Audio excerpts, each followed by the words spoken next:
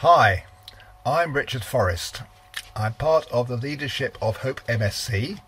I'm on the Jelly Tots team and I led Triangle for around 7 years.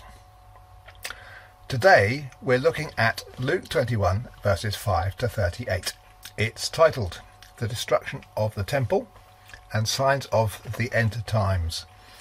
As you can see, it's quite a long passage, so I'm not going to read it all out, but you might like to pause and read it for yourself. Okay, here we go. Jesus' disciples are marvelling at the temple when Jesus tells them that it will be destroyed completely. Understandably, the disciples are shocked. They have two questions. When will this be, and what will be the sign? Does Jesus answer their questions? Well, no, he never does. But he does use their questions to talk to them about things that are going to happen. That is, false messiahs, wars, disasters, earthquakes, famines, pestilences, signs in the sun, moon and stars, and of course the final judgment. But before any of these things happen, he warns the disciples they're going to be persecuted, that is, seized, put in prison and dragged before councils, etc. That's in verses 12 to 19. And it's this persecution that I would like to talk to you about. So I'm going to read these verses out to you. That's verses 12 to 19. But before all this, they will seize you and persecute you. They will hand you over to the synagogues and put you in prison, and you will be brought before kings and governors, and all on account of my name. And so you will bear testimony to me. But make up your mind not to worry beforehand how you will defend yourselves. For I will give you words and wisdom that none of your adversaries will be able to resist or contradict. You will be betrayed even by parents, brothers and sisters, relatives and friends, and they will put some of you to death. Everyone will hate you because of me, but not a hair of your head will perish. Stand firm and you will win life.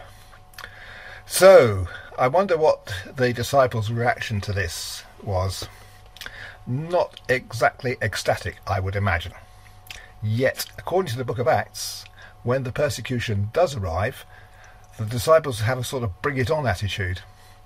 They're able to face imprisonment, floggings, interrogation by councils, even stoning to death with apparent joy. How was this, I ask myself. I think it's because they could see the freedom that is made available to all people through Jesus' crucifixion and resurrection, and that they were bringing this freedom to many.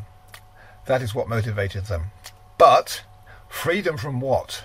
Unless we understand what the bondage looks like and what the freedom looks like, we're not going to endure the trials of this world as the early disciples did. So what does bondage look like, and what does freedom look like? Here is my whiteboard list. You might like to make one of your own. Under bondage, I've got negativity, fear, insecurity, guilt, self-doubt. Under freedom, I've got confidence, purpose, discipline, motivation, and, dare I say it, prosperity. If in the safety briefing that you get in an aeroplane, you are told in the event of cabin depressurization to secure your own oxygen mask before helping anyone else. That may sound selfish, but unless you put on your own mask first, you will pass out and you won't be able to help anyone else anyway. In the same way, we need to experience the freedom Jesus gives us through the cross ourselves before we can bring others to the knowledge of that freedom. And, of course, that freedom will enable us to endure the trials that we experience, like the first disciples did. So, will you join me in a prayer? Heavenly Father, thank you for your cross. Thank you for the salvation your cross offers us. Help us to seize that salvation and overcome the powers of darkness that are at work in our lives. Help us to embrace the freedom that you won for us and become all that you have created us to be. Help us to joyfully share the knowledge of that freedom with others. We ask this in Jesus' name. Amen.